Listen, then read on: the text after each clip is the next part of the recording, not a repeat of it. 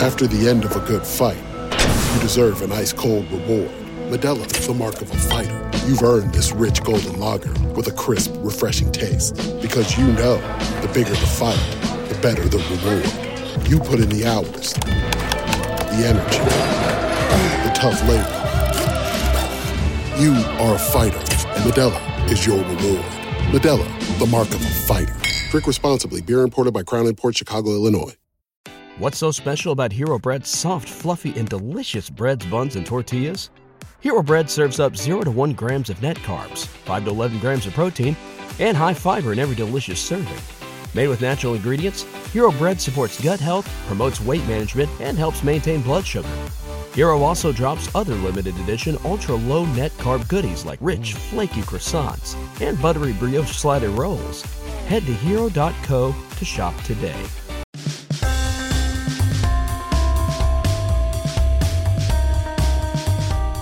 Welcome into another edition of the 5 Reasons Podcast. My name is Chris Whittingham, joined as always by Ethan Skolnick. You can find everything we're doing in the 5 Reasons Sports Network, including episodes of this podcast, where you can find it on your preferred podcast provider at 5reasonsports.com. You can find all the other podcasts in our network. Today, though, we are highlighting 2 podcasts because it is NFL Draft Week. We very much recommend The Fish Tank this week, an incredible episode with Stu Weinstein, the former head of security for the Miami Dolphins, talking about an aspect of the draft I had never considered, the aspect of doing background research on all these players.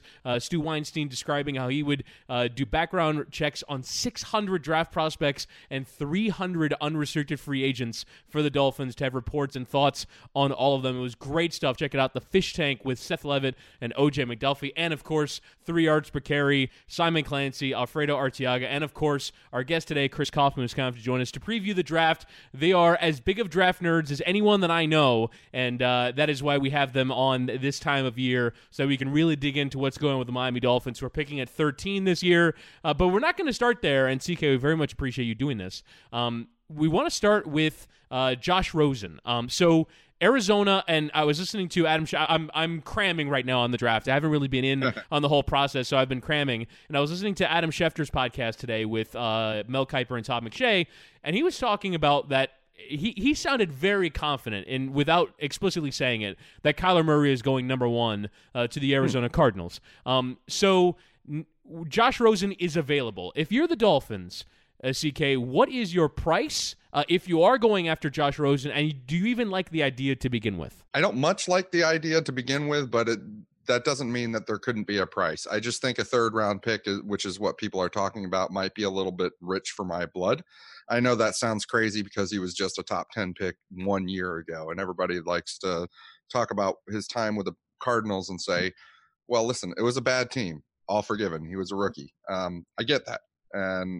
But I also, sort of the risk manager in me worries about catching a falling knife on a guy like him. And there's not much history to those kinds of trades of quarterbacks that were taken kind of high and then had some challenges ending up working out well. For me, Josh Rosen, the problem goes back. Well, first off, I admit I had him as a 1st-round pick a year ago. So I'm sort of changing my mind 1 year later on him already. And the reason that I am is because it goes back a little bit further than just the 1 year in Arizona. I think if you look back at his entire career at UCLA, there was a constant stream of underachievement there, and we overlooked it coming out of the draft because of their traits and their skills, their core skills that he had, and even hype, and so really, because we was settled on we focused on all that stuff and said, okay, well, maybe things just didn't go so well at UCLA. But then you fast forward another year, and it's another year of underachievement. It's another year of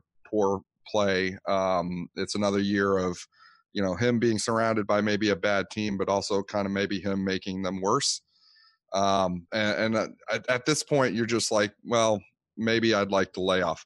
But that said, if we're talking about a conditional future pick, and as opposed to I'm staring in the 3rd round and I see someone, we'll talk about draft prospects later, but let's say I'm staring at somebody like like Chuma Edoga, the offensive tackle from USC, or Jelani Tavai, the linebacker from Hawaii, or Christian Miller from Alabama, who's a really great pass rusher. I'm staring somebody in the face right there, and I'm going to say, nah, I'm not going to take one of those guys. I'm going to go ahead and give it up for Josh Rosen. When the upside just seems really limited to me, then I don't think I'd do that. I think, maybe future conditional pick, something along those lines. See, here's where I come down on this, and I don't typically disagree with CK on very much, particularly from a Dolphins perspective. But when we talk about the value of a pick, I have to put this in the context of what the Dolphins have done with previous third-round picks. And I know that I shouldn't do that because I know that third-round picks are currency, whether or not you use them or you trade them. But the lack of success that they've had over the years, and look, Chris Greer is still there. I'm not blaming him for everything that's happened before, but he's still part of this process. And my big issue, and Chris Whittingham knows this because I beat on this on every single Dolphins podcast we ever do, is that they have not set aside enough resources for the quarterback position over the past 20 years. Actually, going back further, because they didn't even prepare for Marino. I mean, and when I say they, I mean, we're talking about like 12 different regimes, but it's just been a consistent pattern when you're talking about, they've only drafted 2 quarterbacks in the first round since, Marino in 1984, right? I mean, that's it. And so, my thing on this is that you keep taking quarterbacks until you find the right one. And I know that there's a prevailing theory here that you don't want to get too good. So there's a concern. Okay, what if Josh Rosen turns out to be too good? I know you tweeted that at me today. And then you win 5 or 6 or 7 games and you take yourself out of the running for Tua. And then, you don't set yourself maybe the next year for Lawrence or whatever is going to happen there. But I just don't think you can operate like that. Like, that's been my issue with this whole tanking premise the whole offseason is, like, yeah, I know what they're trying to do, but, like, I don't even know if they're going to be successful at that. They've never been successful at anything. So how are they going to be successful at that?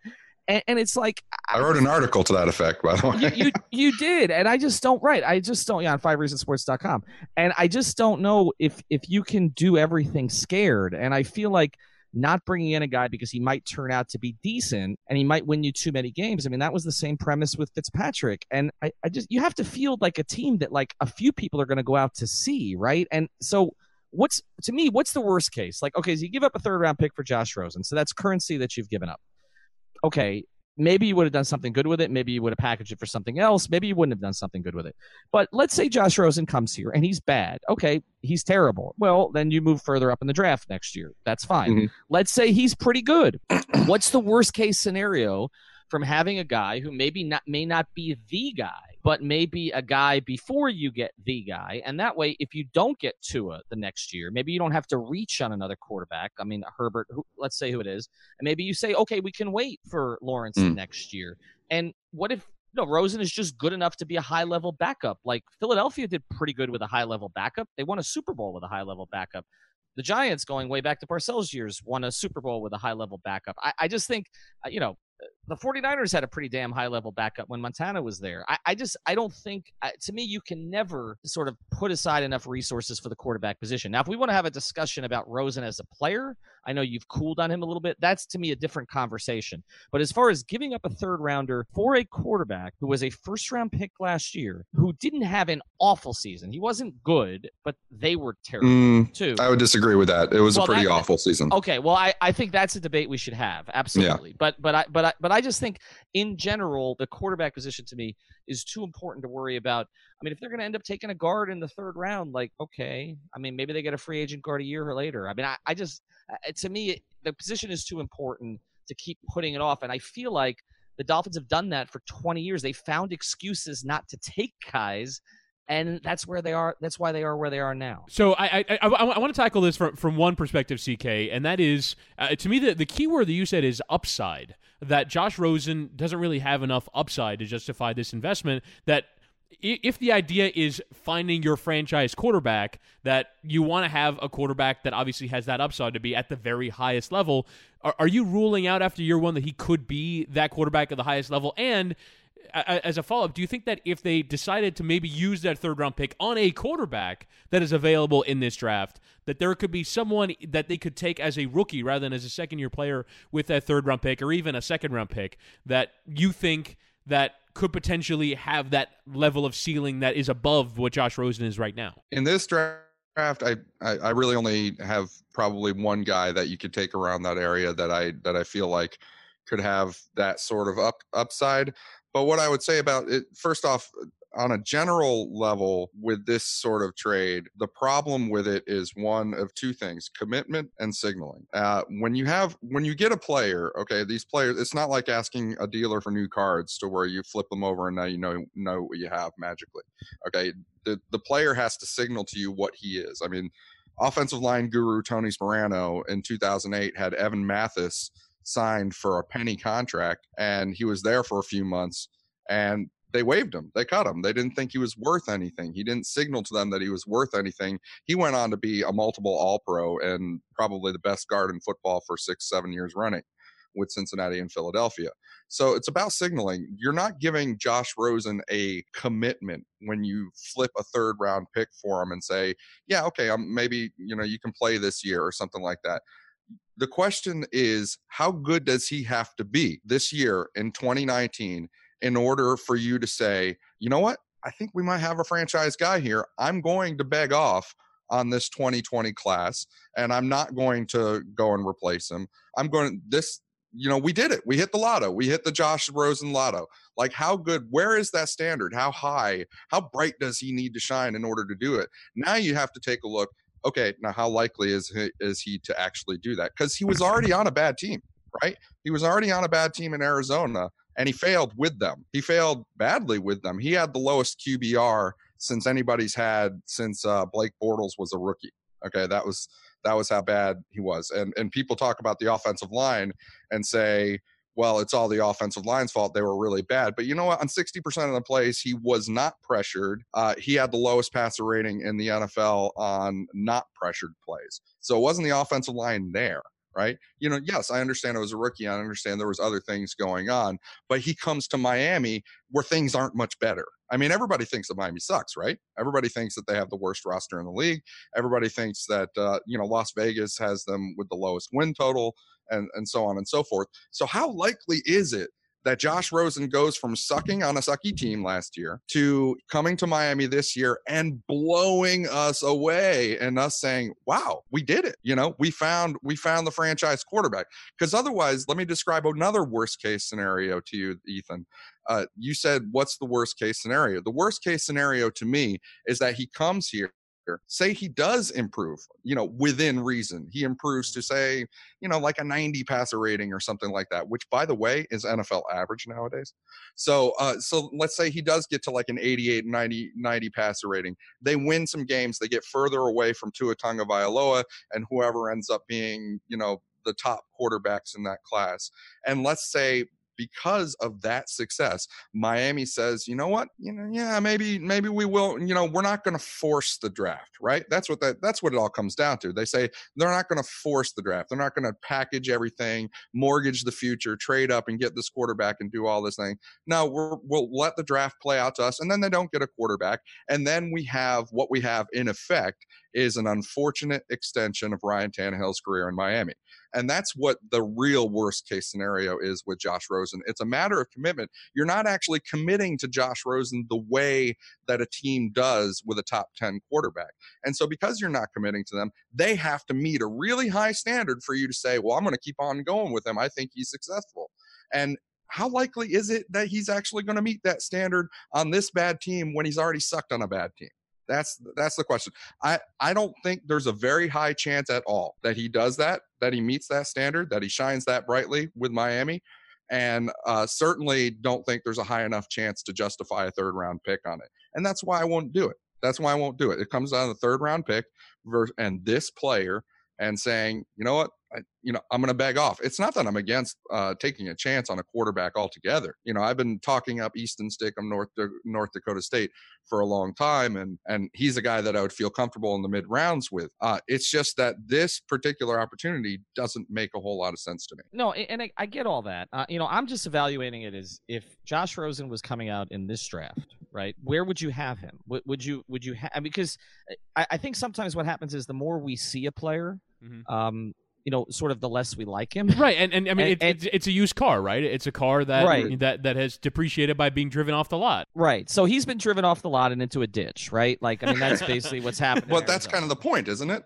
Well, it is. But I guess So I guess what we're saying is that to you, and look, I understand where you're coming from on it, but to you, the unknown, and it's not totally unknown because you've done the tape research on this, but like the unknown of what another guy is going to do in the pros is better to you than the known of what we saw Josh Rosen do. And I guess my question is, if Josh Rosen was coming out right now, not knowing what he did in Arizona last year in this class, where do you think he would get drafted? If he was coming off his what was he played 4 seasons at UCLA, right? So if he was coming off his senior season at UCLA, where would he get drafted? He would be behind. I'm assuming he'd be behind Murray. He'd be behind Haskins, probably, right? Would he be behind Locke? Would he be behind Jones? Would he be behind? Where would he be ahead of Stick? Right? Like where would he fit? Would he be higher than 3rd round? Do you think? The problem here is I disagree with the very premise. Like you have to ignore what just happened this year. You can't. The evaluation is ongoing. The evaluation never stops with these players. Okay, it doesn't. It's not as if you evaluate a player, you cut it, it's done, and now he is what he is at the moment of that evaluation, and now he has to disprove it.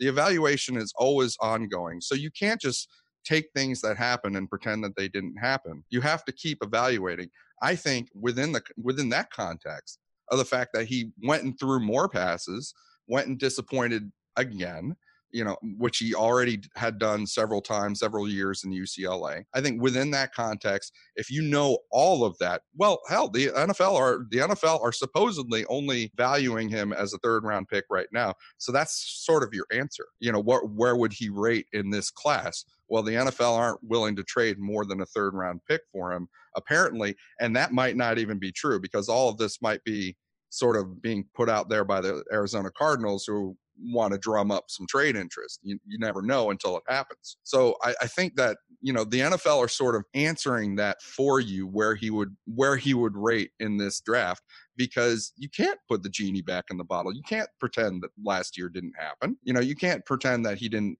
show you more and give you more information. What you had, this is we call it in finance economics, we call it Bayesian updating. You can't stop doing that. Wait, do that again? What was that? and you're the only person in the network who would have said that. I love so give that to me. You're not going to get that on Miami Heat beat. Not even from the Cayas. We call it in finance and econ, we call it Bayesian updating. It's updating your previous views with new information. Basically, you have in game theory and such, you have at any given point you have expected values and probabilities of outcomes, and then afterwards you have new information, and then you go and recalculate those probabilities using the new information. That has to be going on. That's human nature. You have to keep evaluating, and you have to keep looking at things with the new information that you have. You can't get stuck on something that you thought a year ago and then never update it. And that's where I think I am on Josh Rosen. It's not that I don't want to get quarterback assets. I really do. And it's not that I'm afraid of winning in 2019 either.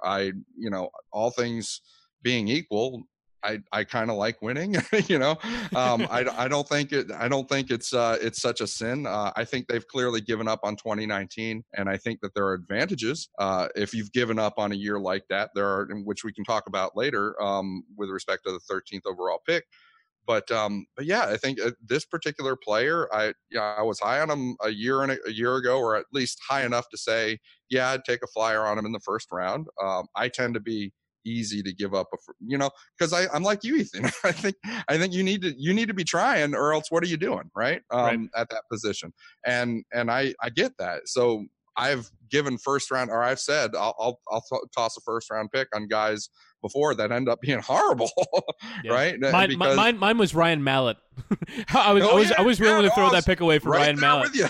I was driving that train, man. So I think that over time there have been a lot of QB1s that I've had that I'd say that's not just somebody I take a flyer on. That's somebody I take with a number 1 overall pick. That's like a really special quarterback, and I have a good list of those.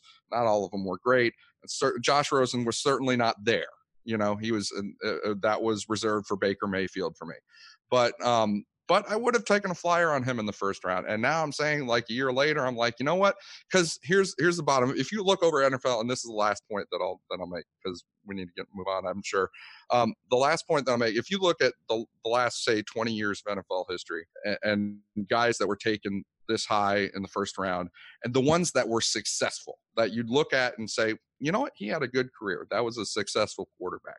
Of the ones that ended up having to play as rookies, probably about 80% of them, or maybe even 90% of them, actually showed you good things as a rookie, like played well. I mean, it might surprise people to know that, but it's true. Like most of these guys actually played. Russell Wilson played well as a rookie. Ben Roethlisberger played really well as a rookie. Peyton Manning set rookie records for completions and yards and attempts and touchdowns. And yeah, he had his first 4 games where he just threw interceptions like mad, like his first 4 games of the season. But the last 12 games of the season, he was freaking awesome, for a rookie. Everybody took notice, and there were a lot of these guys that actually showed something as rookies. If you thought Josh Rosen had like a 40% chance of being the guy you want him to be coming out of the draft at number 10 overall, and that, 8, 9 out of 10 of these guys that are successful showed you something as a rookie, and Josh Rosen's not one of those, now what do you think his percentage is? That's what I mean about, updating. And that's kind of what, his percentage now is consistent with about a 3rd, 4th round pick. And that's why he's being valued there by the NFL, I think. I'm just saying that I personally, would beg off.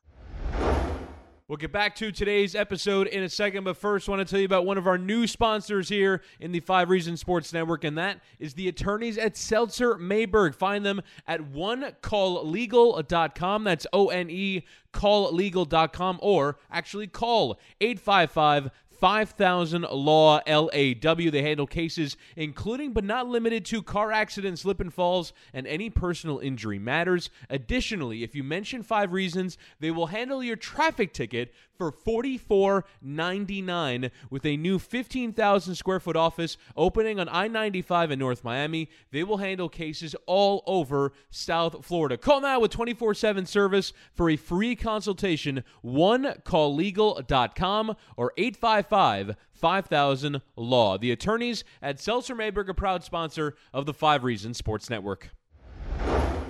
Now, and my sort of viewpoint on this is, I mean, I liked Josh Rosen in college, but again, I think it was for the hype and the trait reasons than it is for anything that he actually did in college. And then the other thing, too, that I wanted to have a counterfactual for, but really the only one I can come up with is Drew Brees, is there just aren't a lot of examples of a quarterback that just needed a situation change. I think we see this in basketball a lot, where sometimes all a guy needs is a situation change to turn around his career. Victor Oladipo needed 2, and he's become a star for the Indiana Pacers. But that is more common in basketball than it is in the NFL, where good quarterbacks are good quarterbacks from the team that they are drafted into, and very rarely do you see a quarterback change teams, and you see, oh, clearly it just needed that scenery change for it to totally turn around his career. So I think that those lack of examples kind of get me off of this. And I think in the end, what's going to happen here is Washington's going to be one that's going to do this trade, because I think they're more desperate to have a quarterback for this year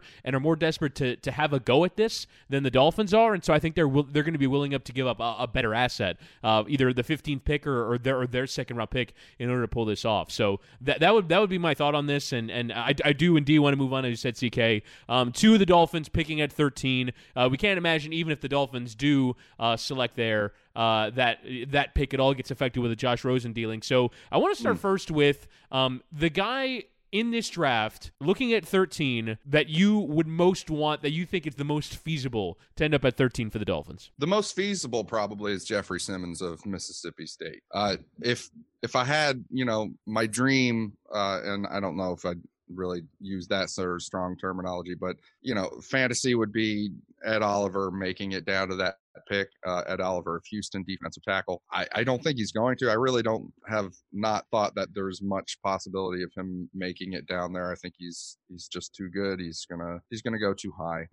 There's a short list. There's a short list of guys I'd be okay with, but Jeffrey Simmons kind of feels like a guy that I'd be a little bit more than just okay with and actually excited about. And I mentioned before that there's a reason that you decide as a team that you're not going to care about winning in a particular year. And I don't necessarily think it's to try and tank and get the number 1 overall pick. I think it's because that affords you the ability to look at the draft in a different way than other teams do. Other teams have to value the winning in 2019. So when they're looking at a guy like Jeffrey Simmons who can't play in 2019, then even though they know that from 2020 to 2021, 2022, he's going to be better than all but maybe 4 or 5 other players in the draft, it doesn't matter because he's not going to give them anything in 2019, and they have to value that. But the Miami Dolphins have decided, you know what, we're not going to win in 2019 anyway, so we're going to set that to 0. We don't value it. We don't value 2019. We actually are looking at all these guys as if they're going to be on 3-year contracts. And so if that's the case, they get to value a guy like Jeffrey Simmons a little bit more than the rest of the league does. Can you explain for the audience what Jeffrey Simmons is as a prospect and why that would be the case? Sure. Jeffrey Simmons is a defensive tackle from Mississippi State. He would be probably, I know at least one team, one personnel executive thinks he's the best player in the draft. Michael Lombardi is a former general manager, and whose son also works for the Miami Dolphins and has worked in New England, has worked for several other people. He thinks he's the best player in the draft. Todd McShay has talked about him as being a top 5 player in the draft if he were healthy. He has a torn ACL, and he also has some history back in high school that, I won't sugarcoat. It's bad. But there are a specific incident, I would say. Just to explain, there's video of him punching a woman in defense of his mother. That's the incident in a sentence. There's obviously more context, but that is the incident in a sentence. Right, and it's from 2016. He was a high school recruit at the time. He ended up being charged with a crime, and he ended up settling with the woman and moving on. Every indication we have, and Simon has done a whole lot of research on Jeffrey Simmons, is he's been an absolute model citizen. I forget what his GPA is at Mississippi State, but it's really high. He's been a model player and citizen. But there's that video. It's ugly, and I don't want to sugarcoat it. I'm not going to excuse it. It is what it is. Everybody's going to have to decide whether they're comfortable with it. But the ACL is a totally separate issue, right? He tore his ACL, I believe, in February of this year, training for the draft. So he's not going to be able to play in 2019. And that's what I'm getting at with this 2019 value thing. He's a defensive tackle. He's super strong, explosive, very, very heavy-handed. I think he plays a lot like Lawrence Guy of New England, and so there's a natural analog for how he would fit in this defense. I also think when I watch him play, I'm like, he's got things going that I haven't felt like I've seen probably since Ndamukong Suh in exactly that way when he was at Nebraska. Aaron Donald was he was a dominant force. I loved him. I thought he was one of the best players in that draft, but he was a different kind of player than Ndamukong Suh. I think Jeffrey Simmons is a little bit more like that Ndamukong Suh. Very heavy-handed for a defense and a bunch of coaches on the staff that say they're looking for heavy-handed players now. That's their change. That's their preference. So I think he fits perfectly for Miami. I think that he fits with this shtick. This show is sponsored by BetterHelp. What's the first thing you'd do if you had an extra hour in your day? Go for a run, take a nap, maybe check the stats of the latest Miami Heat game? I've got a better idea. A lot of us spend our lives wishing we had more time. The question is, time for what? If time was unlimited, how would you use it? The best way to squeeze that special thing into your schedule is to know what's important to you and make it a priority. Therapy can help you find what matters to you so you can do more of it. I've benefited from therapy. I went through some life changes, major life events, had some difficulties, wasn't a believer in therapy, but it helped me and it can help you also. So if you're thinking of starting therapy, give BetterHelp a try. It's entirely online, designed to be convenient, flexible, and suited to your schedule. Just fill out a brief questionnaire to get matched with a licensed therapist and switch therapists anytime for no additional charge. So learn to make time for what makes you happy with BetterHelp. Visit BetterHelp.com/Miami Heat today to get 10% off your first month. Again, that's BetterHelp, HELP.com/Miami Heat.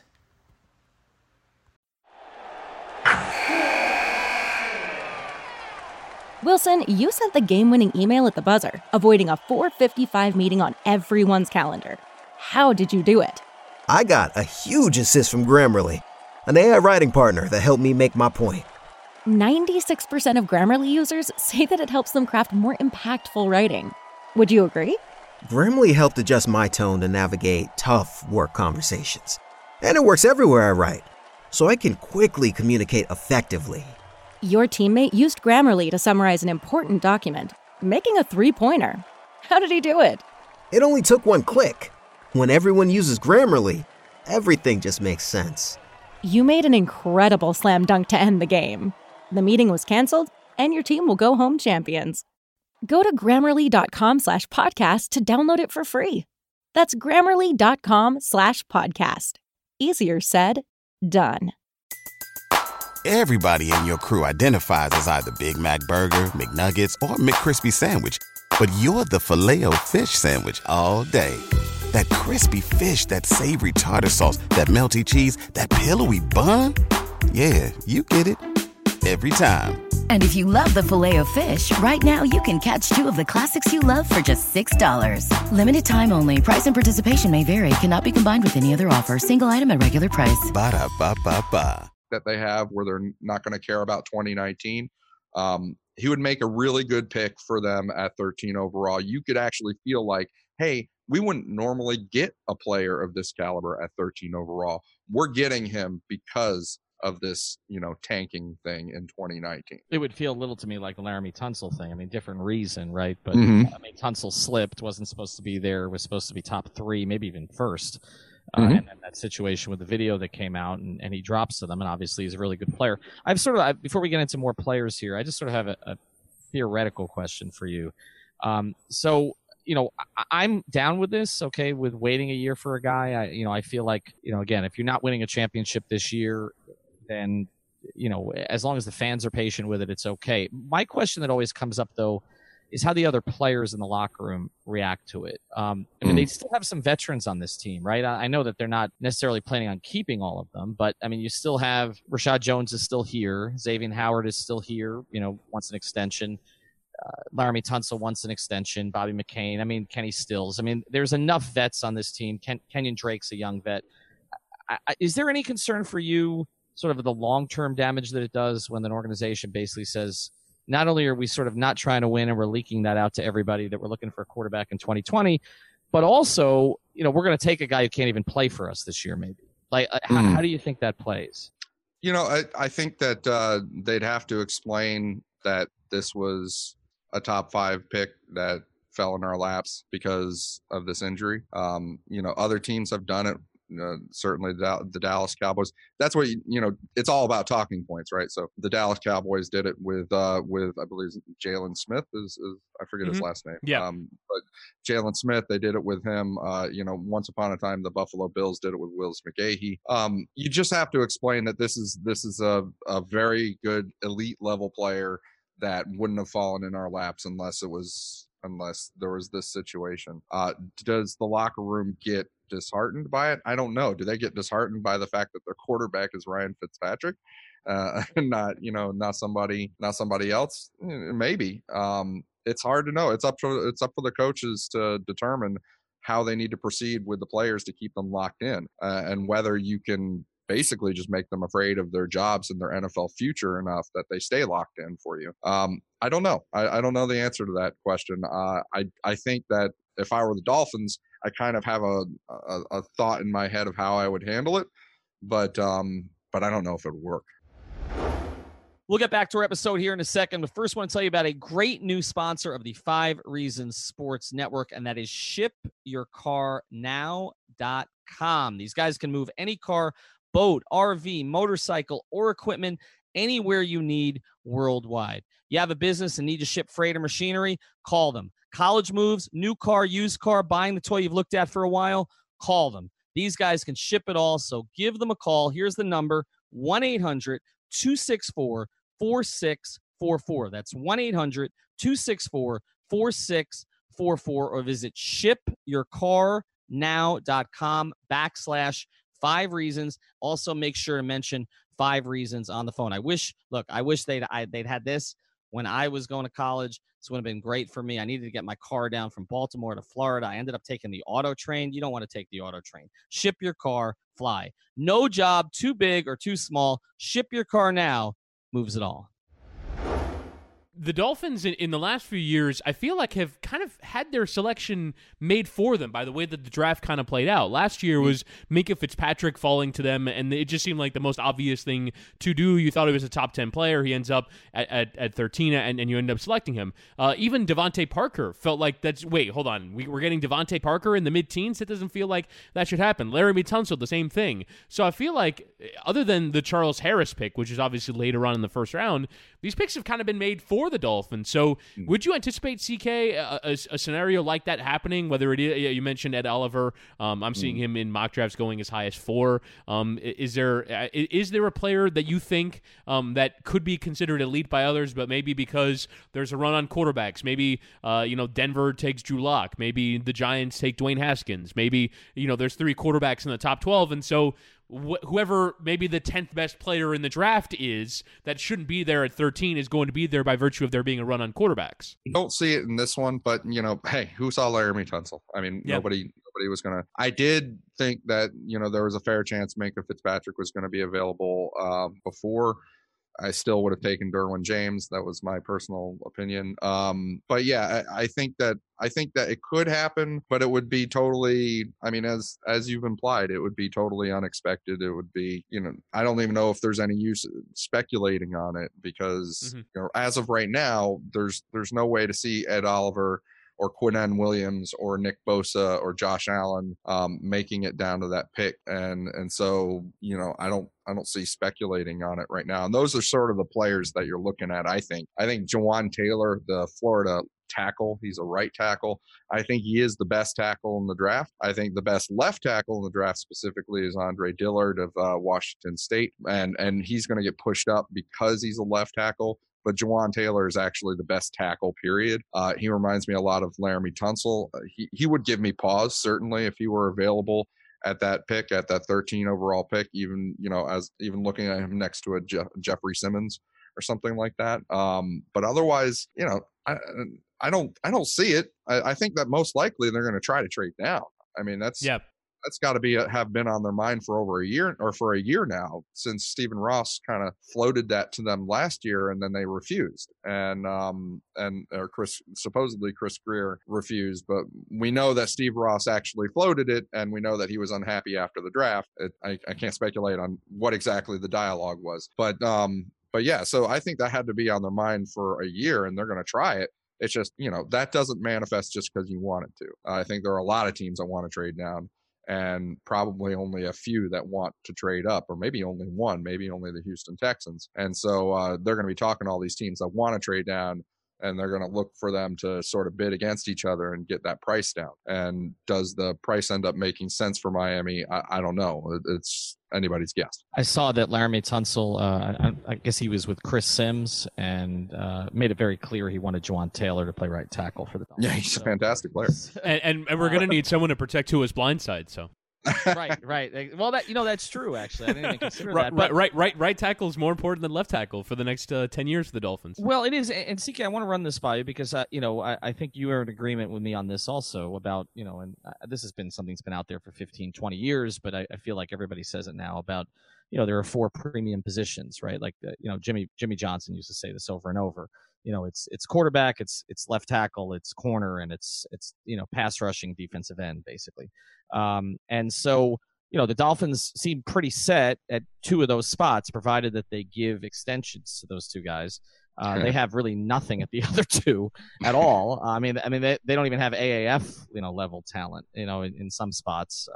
Hey, they did sign J-Ron Elliott. Well, they did. Yeah, actually, they do have AAF level talent. They have AAF. That is what they have. They have AAF level talent. Right. So at quarterback and at defensive end. But I would just ask this because you're talking about players, who maybe, are more interior players and such. Mm-hmm.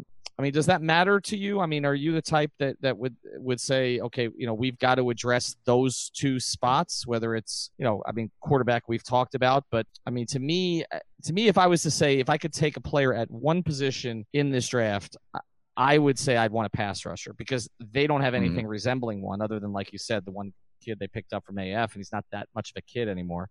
Yeah. Right? I mean, no, you're right. They don't have anything. I mean, they whiffed on Charles Harris. I think that's pretty clear at this stage. I'm almost signed out or checked out on him, on Charles Harris personally. But to be fair, at this stage of Olivier Vernon's career, his pass rush numbers look similar as far as the pressure rates and stuff go. And then obviously he took a next step, but I think he was also more of a well-rounded player than Harris has shown himself to be thus far. You're right. They don't have a pass rusher. It looks like I used a very unkind term when I was talking to Simon and Alf about that position. And I said that they have refried ass at defensive end right now. But that's what it looks like. But what I'll say is, and I hate to fall for this. Like, I feel like I'm almost eating the cheese, but if you look at the Patriots and look at what they've done throughout the years, they haven't placed a ton of priority, a ton of resources in outside pass rushers over the years. And they didn't re-sign Trey Flowers when he came up for extension. When Chandler Jones, they did spend a late first round pick on Chandler Jones, but then they traded him off before they'd have to pay him a lot of money. I think that the system in New England specifically is getting pass rush situationally and by blitzing and I hate to just put it all on scheme, but that's what they do. I think they value some other things much more. I think they value their defensive backs more. I think they value those interior and big boy and line players more. And I think that they value the versatile linebackers like Donta Hightower and Kyle Van Noy, and even going back, look at other guys that have played there on the outside. I think even going back to Tully Van-de-Kane, they value those versatile linebackers that can actually go to the outside and pass rush and be speedy pass rushers. Maybe that's not important in this system. Maybe that's the decision. I don't know. Maybe that they're going to say, hey, we would like to get some players there, and they're going to spend like maybe a second, third round pick on it or something like that. But maybe it's not first round, number 13 overall priority. I don't know. It would make a little sense to me. I do know this. The biggest transition this defense is making from Matt Burke to Brian Flores is in the secondary. And I've said that from the start because Matt Burke overused base defense with only 4 defensive backs on the field. He overused it and then never put dime defense on the field with 6 defensive backs, certainly never quarter with 7. So that was Matt Burke's defense, underusing defensive backs. Brian Flores in New England have been the complete opposite of that. Okay. So they hardly ever use base with only 4 defensive backs, hardly ever.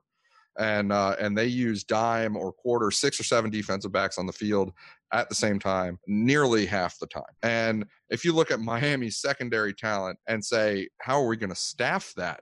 How are we going to fill those positions? How are we going to get, we're going to have a lot of defensive backs on the field and they're not very good. Like, that's the biggest transition. They need a lot more secondary talent. That's why Alfredo on our podcast has been predicting Greedy Williams for a long time. It makes a lot of sense.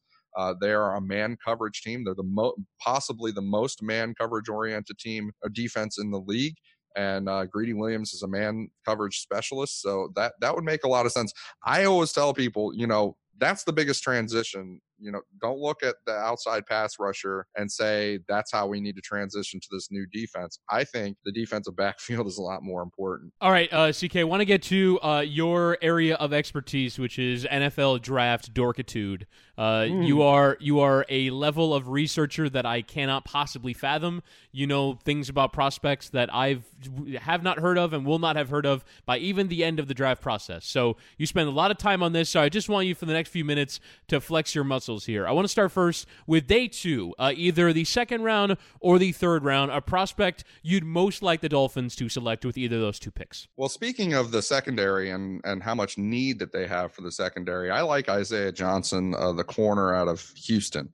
And I think that this is a guy that's a lengthy corner that has genuine speed and good hips, but he's also Like, whereas Greedy Williams is not going to help you much in the run game and support tackling. I think Isaiah Johnson has a different sort of attitude and will come up and hit you and be really, really physical. I'm not saying he's better than Greedy Williams. He is a wide receiver convert. And so it's going to take him a little bit of time. But again, if you don't care about 2019 as much, hitting a theme, then you're going to allow him to develop. I think that would be a fantastic pick for the Dolphins somewhere in day 2 that would give them a man coverage corner opposite Xavier Howard to groom, develop, and certainly, they did sign the guy from New England that has the groin injuries, but you don't know how much that you're going to get out of him. So yeah, that's one day 2 guy that I would just absolutely love to see. But if you're stuck on the pass rushers, then I'll give you 2. One of them, LJ Collier of TCU, is a Trey Flowers clone. This is a guy that if you watch him on tape and watch him play against offensive tackles, I watched a couple of games of his, and I was noticing something strange, so I went ahead and tallied it up. It was like 6 times that he actually just straight up punched an offensive tackle to the ground. It wasn't that the tackle tripped on somebody or got in some awkward position. He just knocked his ass out, and that's what LJ Collier gives you. He's got those heavy hands. He's a very powerful pass rusher. He's got different pass rush moves. He can pass rush inside, outside. Really productive guy at TCU. He went to the Senior Bowl, and Pro Football Focus had him with the highest pass rush win rate of anybody at the Senior Bowl. And during the game itself, he forced a fumble out of Jarrett Stidham, which admittedly isn't that hard to do because he's terrible under pressure. But yeah, he did well in the practices and the game. The only time I've even seen him kind of look, meh or average was when he faced West Virginia offensive tackle Yadni Kajust. And that's another guy that Miami ought to think about, and one that Miami has thought about and has brought in, I believe, for one of their 30 visits.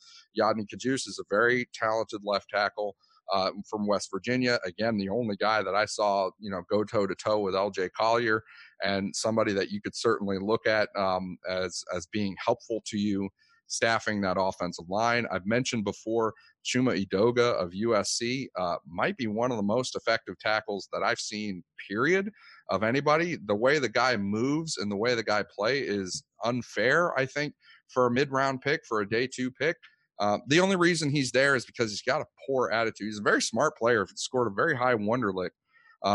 But, evidently he's had a poor attitude at times. And you could question whether Miami's going to touch something like that in the stage that they're in, but he's still really fantastic. So, I'd be tempted anyway. Those are some of the guys that I would think about. Another one, I'll just finish one last one. If you want the big boys on the interior of the defensive line, I like Kalen Saunders of Western Illinois. He is a big, 320-pound type guy. He came to the Senior Bowl, really wowed everybody, beat a lot of people. He has that unusual athletic ability. He can do backflips and stuff like that. Also, super high Wonderlic score, like in the 30s. He's a very smart player, a very good character, high character guy. And when watch him up, I mentioned Easton Stick, the quarterback in North Dakota State, as one of the guys I like. Watch his game, Kalen Saunders' game against Easton Stick. North Dakota State, for all that I like Easton Stick, his team was built to absolutely dominate the FCS. They win championships every year. It's like the Patriots of the FCS, basically. And it starts with that offensive line in North Dakota State in their running game. And Kalen Saunders absolutely abused that offensive line the way that, and he did it sometimes from outside linebacker. He's like a 330-pound guy, and they were using him as an outside linebacker pass rusher in the game. And he was putting moves on guys and just dusting them like he's Brian Burns. It was really unique to watch. The game that he had, the ability that he had, the Senior Bowl that he had, everything keeps checking, positive for Kalen Saunders. I'm wondering why he's not, first, second round pick type guy, but he keeps being put in the 3rd round or maybe even the 4th round. I see him as a solid day 2. You're going to be really happy with him. I've probably gone through more than enough players for day 2, though. And we very much appreciate that. We'll get back to our episode here in a second, but first, we've had a lot of inquiries about how you can contribute to the 5 Reasons Sports Network other than just giving us money, which we'll certainly take, or being a podcaster, and I have too many bad ones already. So here's an idea if you want to get involved with us, and it goes beyond our new website, 5reasonsports.com. We are looking for sales representatives. Why? Because we have a lot to sell. We sell ads on our podcasts. We sell ads on social media.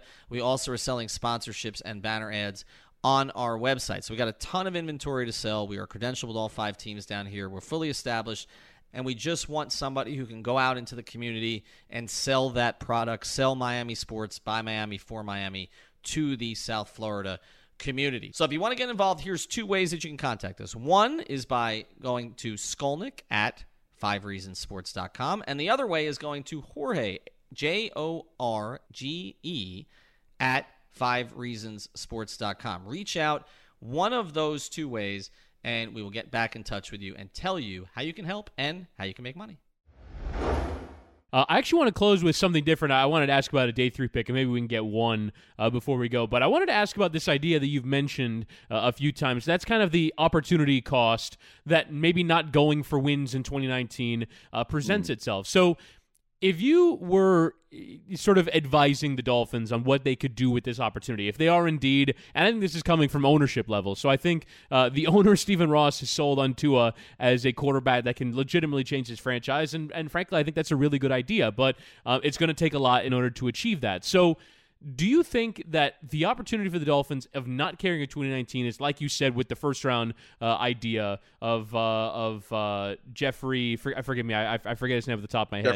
Jeffrey Simmons, yeah. So taking a player who is not going to play in 2019 and has maybe top 5 pick potential, what kind of things would you then be targeting after that?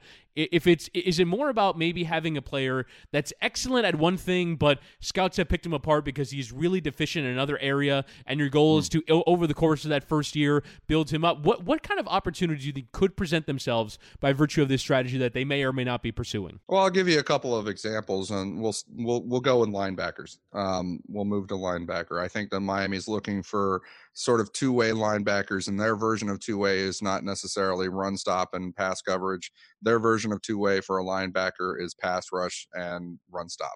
So if you're looking at a guy like Emeka Egbele of Houston, is a player that's been moved around in that Houston defense, and he's played overhang positions where, honestly, I hate that position. They put them so far out wide, defending wide receiver screens and such, that they don't get a chance to really shine and do very well as players. And what you look at for him is, because of that, because he's been used in these different positions, he hasn't been given the opportunity to shine the way that he could. And he's also kind of raw, and he's also, you're going to have to polish him up. Another guy that's like that is Caden Ellis. He's a guy that Miami's paying very close attention to. He actually is Luther Ellis's son. I don't know if you remember Luther Ellis. He was a Pro Bowl defensive tackle for the Detroit Lions. I don't think even Luther Ellis knew how talented Caden Ellis is, but in his defense, I think he had something like 12 kids. So Caden Ellis has been a linebacker for that defense of theirs. And I think that he's been used the wrong way. He's been used more as like a classic. He's 6'3", 245 pounds, something along those lines. He's been used as sort of more of a classic linebacker, sometimes an overhang defender, playing a little bit too far out wide, like a Sam linebacker, something like that. You put his hand down and get him in pass rush. He has great his agility drills are probably the best I've ever seen at that size. He has great agility. He has great hip snap and flexibility on him. The flexibility on this guy as a pass rusher, if you put him down into a pass rush position more often, you might be shocked just how good he is. And so would his own father, I think, who was the defensive line coach for his team. I think that that's one of the guys. And by the way, that team, I think he was an Idaho Vandal. And so I think that that's sort of the opportunity you're looking for, is guys that were misused, maybe a little bit misunderstood in college, that you're going to look at a different. I'll give you another linebacker out of Oregon, Justin Hollins, who is a pass rusher linebacker a lot like Deion Jordan was, which, bad name, right? But if you're talking about day 3, right, you're not talking about number 3 overall. You're not talking about first round pick. You can take chances on these conversions, on these, hey, this guy was misunderstood or miscast or, not thought of the right way. And we're going to play him a different way. And we're going to get that conversion and we're going to collect on it. That's what I would probably be thinking if I were in the day 3 and the Miami Dolphins. And I don't care so much about 2019. I know I'm going to be making tough conversions for some of these players, but it might pay dividends down the road. The other thing I'd be thinking is, hey, this is pretty deep offensive line group. And I'd continue to get some offensive linemen in day 3, like Nick Allegretti of Illinois, who can play center and guard. Scored the highest Wonderlic, I think, of anybody in the draft. And Josh Miles of Morgan State is another guy I saw live at Shrine practices myself. I mean, this guy moves well. He's a fantastic guard prospect. Keep pounding those guys as well, the offensive line bodies, and get them under Pat Flaherty and let him coach them up. But go for some of those conversions. Really take some gambles. All right, so I've got 2 questions. Try to answer these in 30 seconds or less. All right, we're going to put you to the test here. No big words. All syllables must be 2 or fewer. Okay. To be honest with you, I'm still glowing off of fantastic guard prospect. I mean, that's why CK's here. That's why CK previews the draft for us, because he has thoughts on fantastic guard prospects. Carry on. Right, but I'm gonna let him boast a little bit here on a couple of things. All right, but 30 seconds or less. Why did you like Pat Mahomes so much in college, and did you think he'd be this good? Yeah, I had him as a number 1 pick for about 2 years before he was drafted. He had the ability to be this good because he can throw the football any way he wants, anywhere he wants. And he makes I look for guys that make the game look easy. I don't want to make it more complicated than that, but he makes the game look easy. And his last year there, I think his third down conversions when he was throwing the ball or running the ball was something like insane, like over 60%. Which is, you just don't see that. He's a guy that can throw it anywhere from anywhere, any way you want it, and be really, really accurate. And that kind of throwing talent, that kind of throwing ability, and the way that he thinks, especially since he had that athletic performance to him, that sort of point guardish, feel to him, where the game, where he's quicker than the game. And that's what I saw in him. That's what I loved about him. Yeah, I had him as a number 1 overall pick. I'd been boasting about him for well over 2 years before he was drafted. There's a special place in my heart for him. All right, that's more than 30 seconds. I can't even imagine how satisfying it must be watching him be the best quarterback in the league for a year when you're on Pat Mahomes' corner to that degree. That just has to be as good as it gets as a football analyst. Well, that and the fact that he's not on the Dolphins though. Well, when is it going to be their turn? Maybe in 2020, which I think is kind of the genesis of what we'll be talking about. All right, CK, find him, of course, on 3 Yards Per Carry in the 5 Reasons Sports Network with Alfredo Artiaga and Simon Clancy. Subscribe, Apple Podcasts, Google Podcasts, Spotify. Find all the information at 5reasonsports.com. Check him out on Twitter at CK Parrott as well. We'll be tweeting about a bunch of stuff throughout the draft as well. I believe 3 Yards Per Carry will be doing a day 2 or a day 3 podcast, and of course a podcast recapping it all after its conclusion. Thanks for listening to today's episode of the 5 Reasons Podcast.